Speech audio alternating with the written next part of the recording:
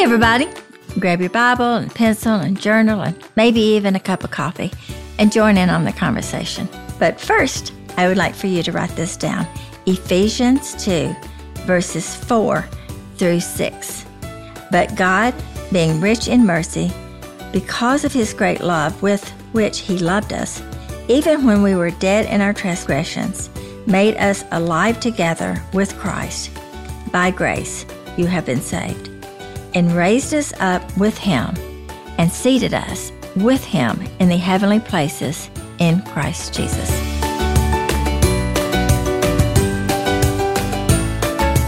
Hey everyone, welcome to Write This Down with Dot Bowen. My name is Kara. I am Dot's daughter, and we sit down together every week and we talk through truth and scripture. And I do apologize, I'm a little under the weather, so my voice sounds a little horse-like, I guess. But we still had a conversation and we talk about Ephesians and Colossians. And I will say we skip over talking about Philippians because not that long ago, we actually went through Philippians chapter by chapter. And for reference, if you want to go back and listen to those episodes, they are episode numbers 27 through 30. So 27, 28, 29, and 30, we dive into Philippians if you're interested in checking that out. But in this episode, like I said, Ephesians and Colossians, and there's so much in these books. And I will say, we really just dive into what it looks like to be in Christ and what that means. And Paul was so emphatic and emphasized that point of how we are in Christ and Christ is in us. And we talk a lot about that, and we dive a little bit into the armor of God. And I reference a book by Tony Evans, and we'll have that in the description, like I said, in the episode. But we are really glad that you're here, so we would love for you to pull up a chair and listen in. Hey, Kara. Hey, Mom. How are you? I'm good. I am thinking about Ephesians and Colossians. We're doing that today. And Ephesians and Colossians. Yes. Ephesians and Colossians. Which I have to say, which you might be able to tell by my voice, I am a little under the weather, so I apologize. I might sound a little like a man, but... Or a frog. I'm more like a frog. I don't know. Okay. You just sound like... Anyway. You sound like Kara that has a cold. I don't have a cold, though. I don't know what I have. Anyway. Everyone's real concerned about that. I mean, I care. But I'm just sitting here thinking about Ephesians and Colossians. And it was just really hard for me to try to think of, what verses to pick out that really kind of stands out for me, because there's so many of them. And I was thinking about the Ephesians where it says, I do not cease to giving thanks, and for this reason I bow before the Father. And he talks about, thanking God for them and mentioning them in his prayers.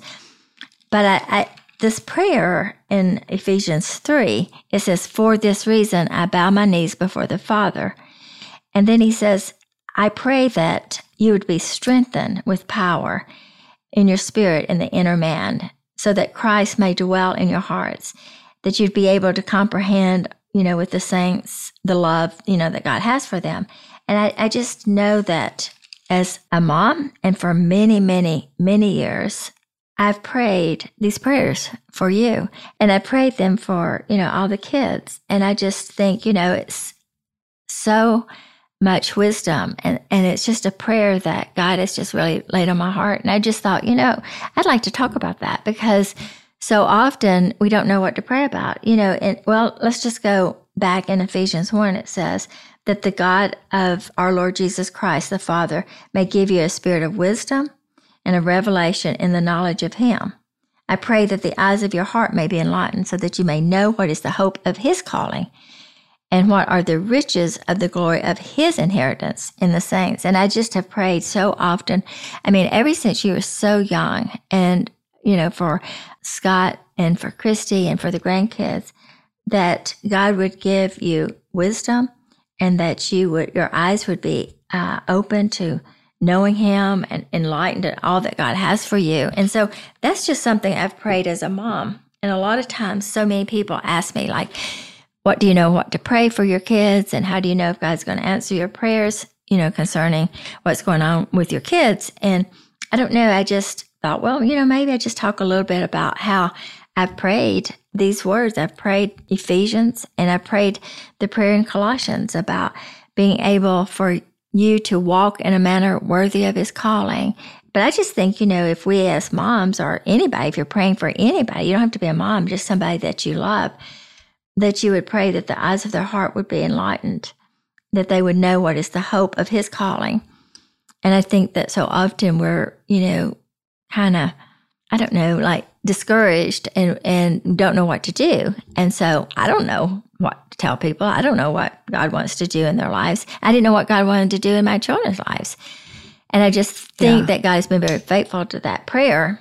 And I just feel like that was just something I wanted to bring out. I mean, I just flipping through Ephesians, and there's just, oh my gosh, there's just so much. Yeah, there's a lot. And and I do love that prayer. I've actually prayed that for myself many times in my life, especially like if I didn't really know what to do, like in those kind of situations where it's not a like moral decision, but it's like, should I take this job or move to this city or, finish my degree at this school or, those kind of things where it's not, like I said, a moral decision. So, but I do love that prayer in Ephesians. But with Ephesians, correct me if I'm wrong, because we have been to Ephesus, which was amazing to experience. And wasn't Paul really close to the Ephesus church?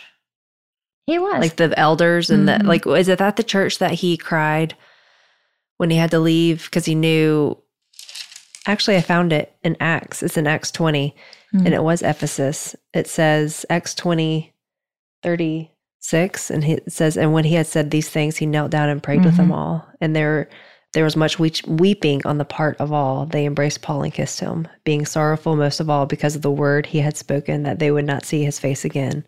And they accompanied him to the ship. And that was in Ephesus? I mean, I knew that, and we've been there, but I didn't really realize that it was in Ephesus. Anyway, I just think that, I feel like those kind of things are, one, I think it's cool to see the connection between the two books like that, like Acts, and you have, these couple chapters talking about Ephesus, and then reading the Ephesian letter, like I don't think a lot of people probably connect those kind of things. And seeing that, I think it does, we've talked about with Paul before, and just these letters in general of his heart, like especially with the Colossian church, but just how, like his love for them, like and everything that he is speaking.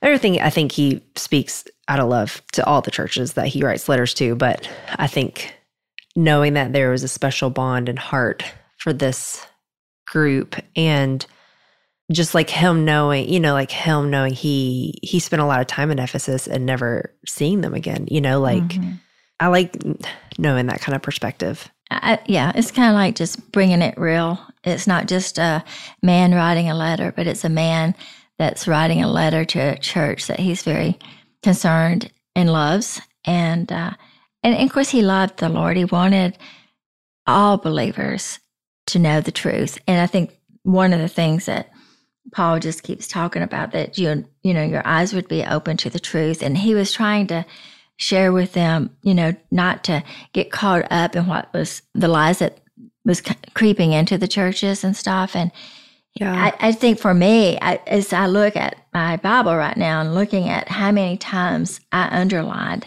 you go from Ephesians 1 on how many times Paul brings up the principle and the truth that we are in Christ, that we are in him, or that we're in the beloved.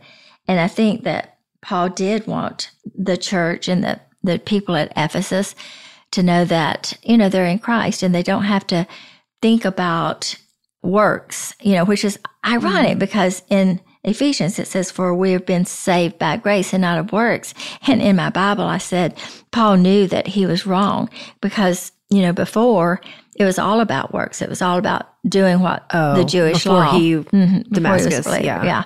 And it's ironic that as you're thinking about him writing it, says, for by grace you've been saved through faith and not of yourself. It's a gift of God and not of works, which is, Ephesians 2, 8, 9. And, you think about, as you're talking about Paul writing, and you think of him as a man and he's sharing his heart to this church, he had to have thought, I've probably taught differently. I probably believed differently, which we know he did because he was such a Pharisee and a student of the law. And I just think that for Paul, as we think about Paul, and as you're thinking about Paul writing the letter, remember he's writing to the church. He's writing to us. He's writing to, each believer that we are in Christ and we don't have to worry about everything we do. I mean, obviously obedience is very, very important. There's consequences. And I think Kara, you and I talked about that this weekend, I think a little bit about how that it's not that you don't do anything. It's not that you're not being obedient, but it's the things that I do doesn't make it right with God. It doesn't make us right with God. And I think that was last week. We were talking about justified by faith. But with the Ephesians, he's saying you are in Christ and you're a oneness. It's a relationship about just Christ being in you and you in Christ. And it's a oneness. And I just think that's just something to think about. Yeah. When I think too, I don't know, like thinking about Paul's love for the Ephesian church, and I don't know, like sometimes there have been times in my life where I have read these letters as if they are sermons, like, oh, this is Paul's sermon, to the Ephesian church, or this is Paul's sermon to, the Philippian church or whatever. But in all reality, it's so much like more than that. Like it's not just sermons like how we think about it in this day and age, but think like he deeply loved these people in Ephesus, we know specifically, and he's in prison. He knows he was never going to see them again, and he's writing them a letter. Like it's like this, he may have written another letter to them, we don't know, but very good chance this is the only letter. It's like kind of like everything that you would want to say to someone that you deeply care about, what you would want to say. And the fact that it's so rich in, like you're saying, being in Christ, I think it just shows the importance and the what's the word, like exclamation point and the emphasis that he knew. It's kind of like if you're on your deathbed and the last thing that you would want to say to someone you really care about, you know what I'm saying? Like, and I know Paul wasn't on his deathbed, but I'm just saying, like, if you're thinking, I really care about these people, you want, I don't know, I just think that would change what you're saying. And I think that it's not like he's just giving, I'm sure he cared about everyone that he preached to, but I just think it's a little bit different knowing that like there was a bond with these people and he knew that he would never see them again. And he probably thought there's a good chance he won't be able to write another letter, because writing letters back then was also a very different process than now. Like they had usually other scribes and, like it was just a process. Well, it took a long time to get to. It took a long time for a letter to get to wherever he wanted to go. But right. Yeah. Like, anyway, I just think like thinking about that and thinking about how, like you're saying, how often he references being in Christ, I just think it's just something to take note of. It's just kind of like everything that Jesus said in the New Testaments that we know of. It's like, okay, this is, if Jesus said it, he thought it was important. And I think it's a similar thing of, not that Paul is Jesus, obviously, but I just think that there's an importance to that of how much he knew, like, this is so important for you to remember that we are in Christ and that Christ is in us. And I don't know about you, but I forget that a lot. I think Paul's love for the church, obviously, I agree 100% that he did love these people. And he spent time with them, and he's in prison and he's wanting to write. But he hears that there's these lies that are being told to the church, and he's in prison. So what are you going to do? I mean, how are you going to combat these lies? So he sits down, and I think it would be like me looking at you or talking to you or hearing that you had heard or you had believed something that's not true. And I desperately wanted you to know the truth. Yeah, it's like, especially if you thought there may not be another time that I will be able to tell you otherwise.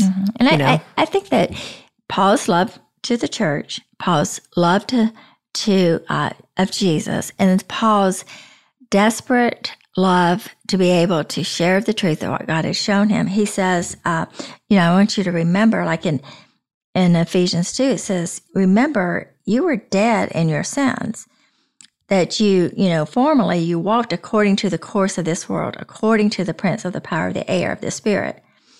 And what he was saying is, you need to remember that at one time you were far away from God, but now, because of Christ, you're now united with God, that you're justified with God.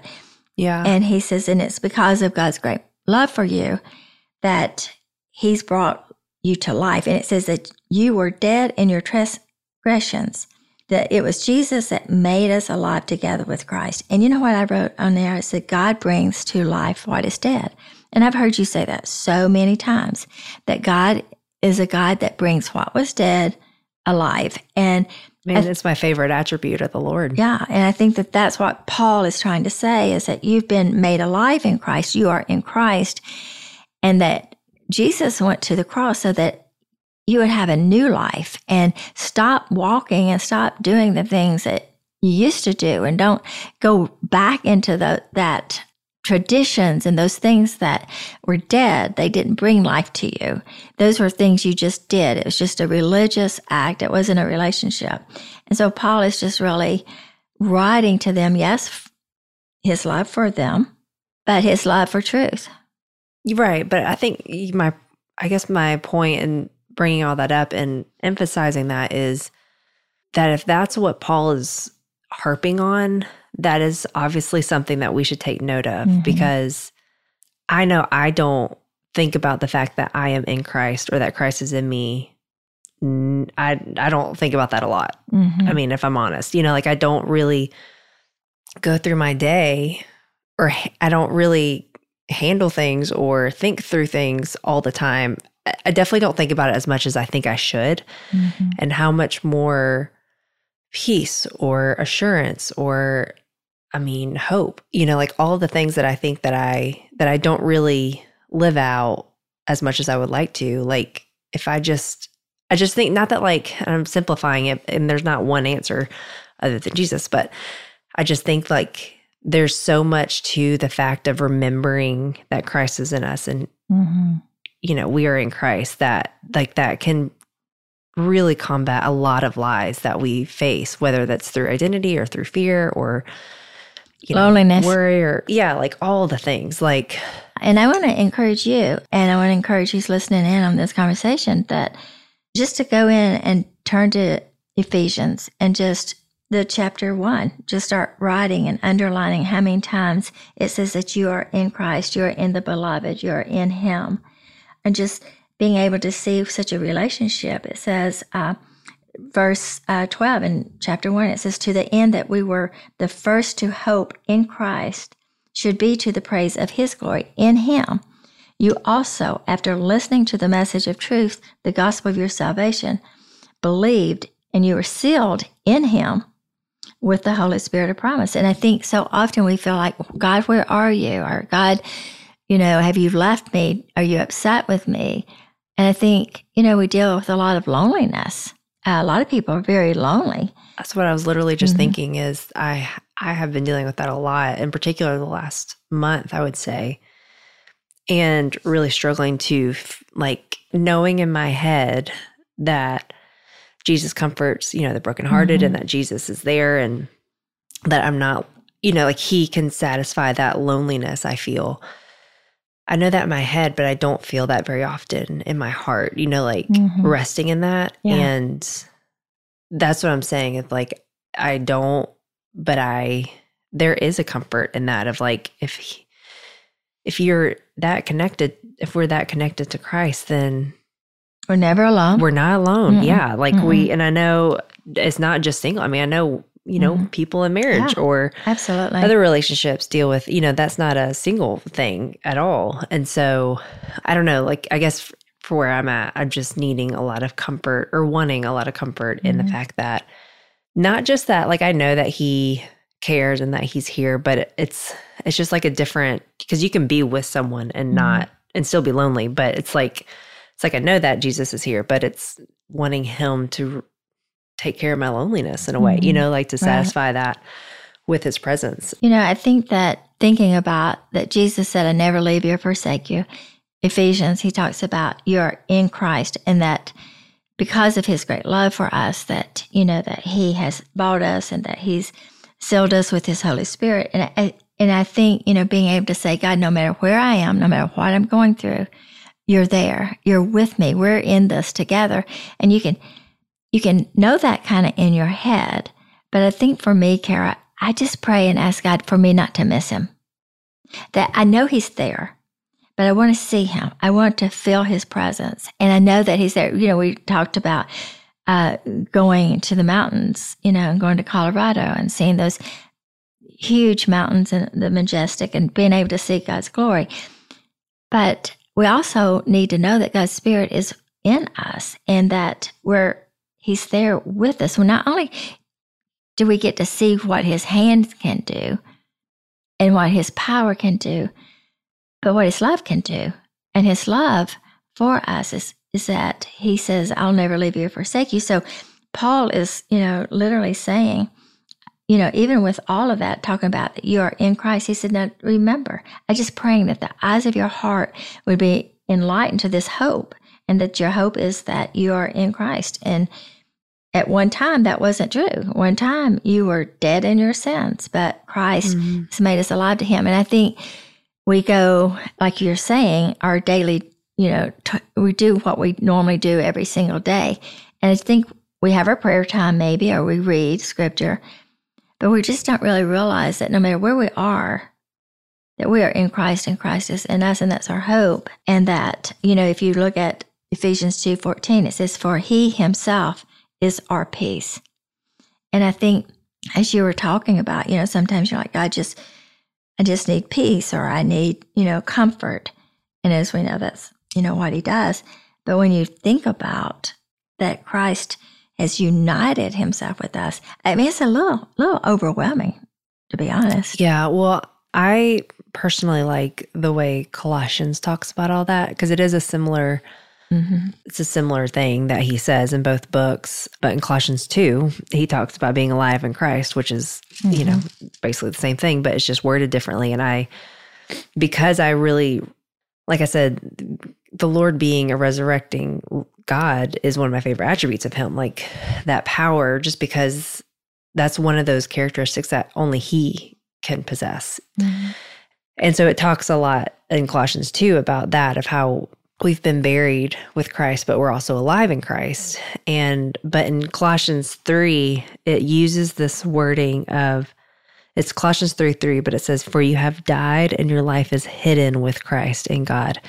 And I circled hidden because there's something about that just it's like another level of this unity that we have with him, like being in him. Like we are so in him and he is so within us that we are hidden within him. I don't know, like there's almost this like protectiveness that I feel in the way that's worded, like this, like, the cleft of the rock, like the eagle's wings, like being tucked in, like being hidden and being confined in this like protectiveness within Christ. And I don't know, I just like love that verbiage, and that I guess it's more of a like picture of being hidden within something, like so much so, You know what? I've never told you this. So now I'm going to tell you on podcast and let everybody else hear it. I don't think I've ever shared this with you, but you know my story, and how I almost, walked away from God, and I didn't, was angry with God. And I was coming back to the faith. I was coming back to God because, he keeps drawing you. Like he's in me and I'm in him, and he's not letting me go. I thought I was walking away, but I wasn't going anywhere. But anyway, God was pulling me back to himself. But anyway, I was coming back. And by this time, I had decided that Jesus was not just a religious feeling or this religious bent toward my life. Jesus was going to be my life. And so one of those times I was really praying. Well, I had gone to this woman that I barely knew, and someone said, she's just a great woman and she's a prayer warrior. And so she set up this meeting to be for me to meet with this lady, and she knew I was coming, and she didn't really know my story or anything, but I went to meet with her, and the first thing out of her mouth, not knowing anything about my story or anything about me, she says, God has given me Colossians 2. I've been praying for you, and I feel like God wants you to memorize and hold on to Colossians 2, that Colossians 2 has been a theme that God keeps continue putting in my mind when I think of you and pray for you. And as I looked and started reading that, he starts talking in Colossians 2 about not being judged by anyone, not to let anyone take you captive based on what they think. It says, be your judge. It says this, chapter 2, verses 16, therefore let no one act as your judge. And he's talking about food and drink and stuff like that, like what you should do. But what had happened with that is I'd come back from the Lord, from being away and, living a life away from God. And I was coming back and I had so much shame. And I thought if someone knew or really understood me and my story, they would reject me. And she did not know anything. And when she said, I just feel like God is telling me as I'm praying for you to not allow other people judge you based on what you've done or what you haven't done. Mm-hmm. And I began to just kind of, memorize that. And ironically, it does talk about being in Him, being established in the faith, being firmly rooted and built up, and and that I was complete. If you look at chapter 2 in Colossians, it says you are complete in Him, and He has disarmed the rulers and the authorities. He's, in other words, no matter what the enemy or what Satan was trying to make me feel bad about myself or feel shame and guilt, God's taking care of that. And He's just, don't allow other people to define or determine your self-worth. Jesus has. Or disqualify you. That's what it says in mine, is it uses that word disqualify. Right. Which I do think is such a common feeling that, that comes from shame, but of feeling like I'm not, qualified or even equipped or, But again, he talks about you were dead in your transgressions, but God has made you alive.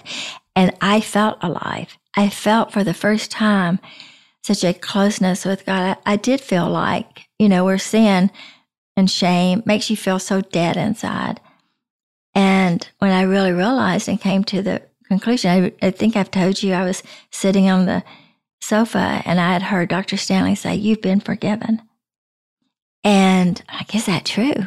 And it was just like I came alive. And, it was just different. And, I've never been the same. But it's so ironic because if all the verses and of all the books of the Bible, if I were to pick out which book of the Bible, whatever, to say, oh, this means so much to me, it would have never been Colossians, and certainly not Colossians 2. But as that woman said that, I just started realizing that one of the things that was keeping me from moving forward to feel God's presence was I was allowing other people, their opinion of me and their expectations and their judgment for me. And I just think that was a huge moment in my life. Now that I've told you that on podcast, had I ever told you that? Had I ever mentioned that to you? No, I did not know that story or that part of the story. Yeah. But anyway, I just think that that's a huge story in my life, but I think it's true for a lot of people. And I think that so often we allow other people and their opinions and what they think of us or what we have done or haven't done or should do and allow them to define us. And Paul is like, no, Jesus, He's your life. He's the one that defines you. He's the one that gives you life. He's the one that gives you meaning. He's the one that gives you hope. And He's the one that gives you peace. He is our life. Yeah. I have one quick thing that I want to bring up. Okay. Just to touch on super fast. Okay. It's just a question. So in Ephesians, he talks about, going back to Ephesians, he talks about the armor of God. Do you put on and pray the armor of God every day? I don't do it every day. I do it a lot.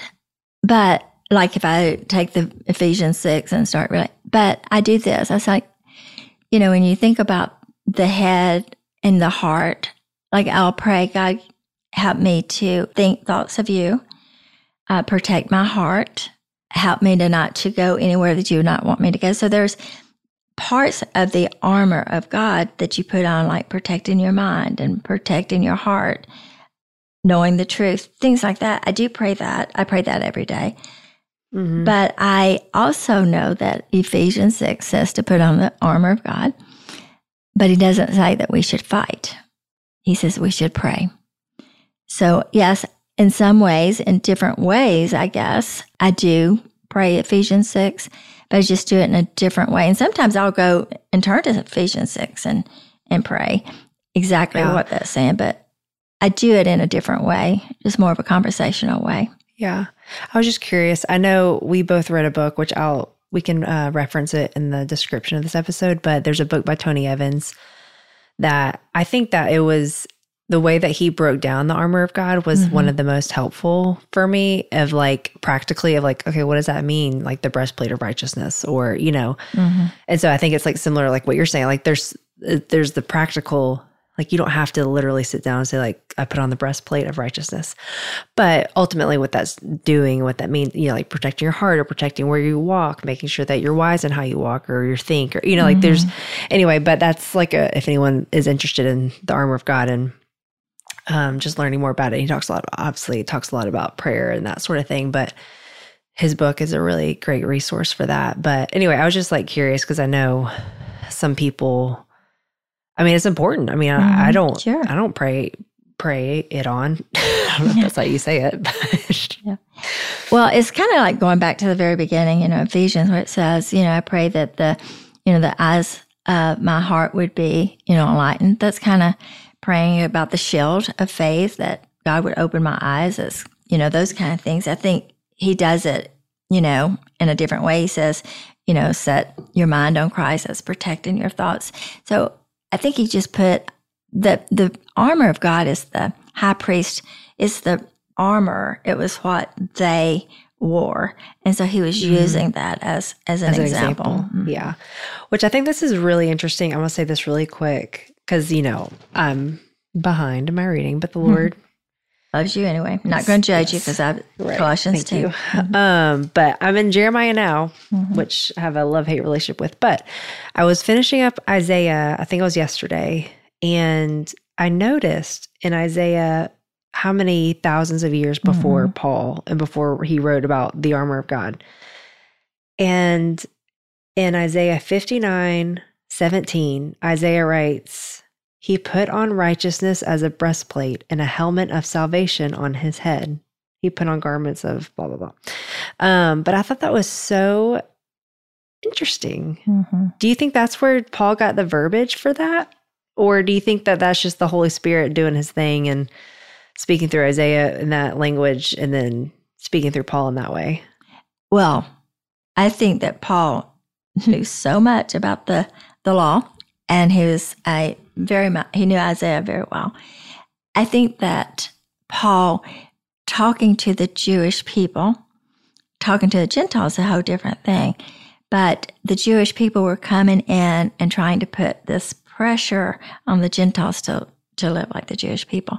So I think he does use He's the using that verbiage language so that they would understand. To a Gentile, they would not understand. So he has to make it a little bit more understanding of that. Yeah, like I thought that was so fascinating and so crazy to see that exact language in Isaiah of righteousness as a breastplate and helmet of salvation on his head.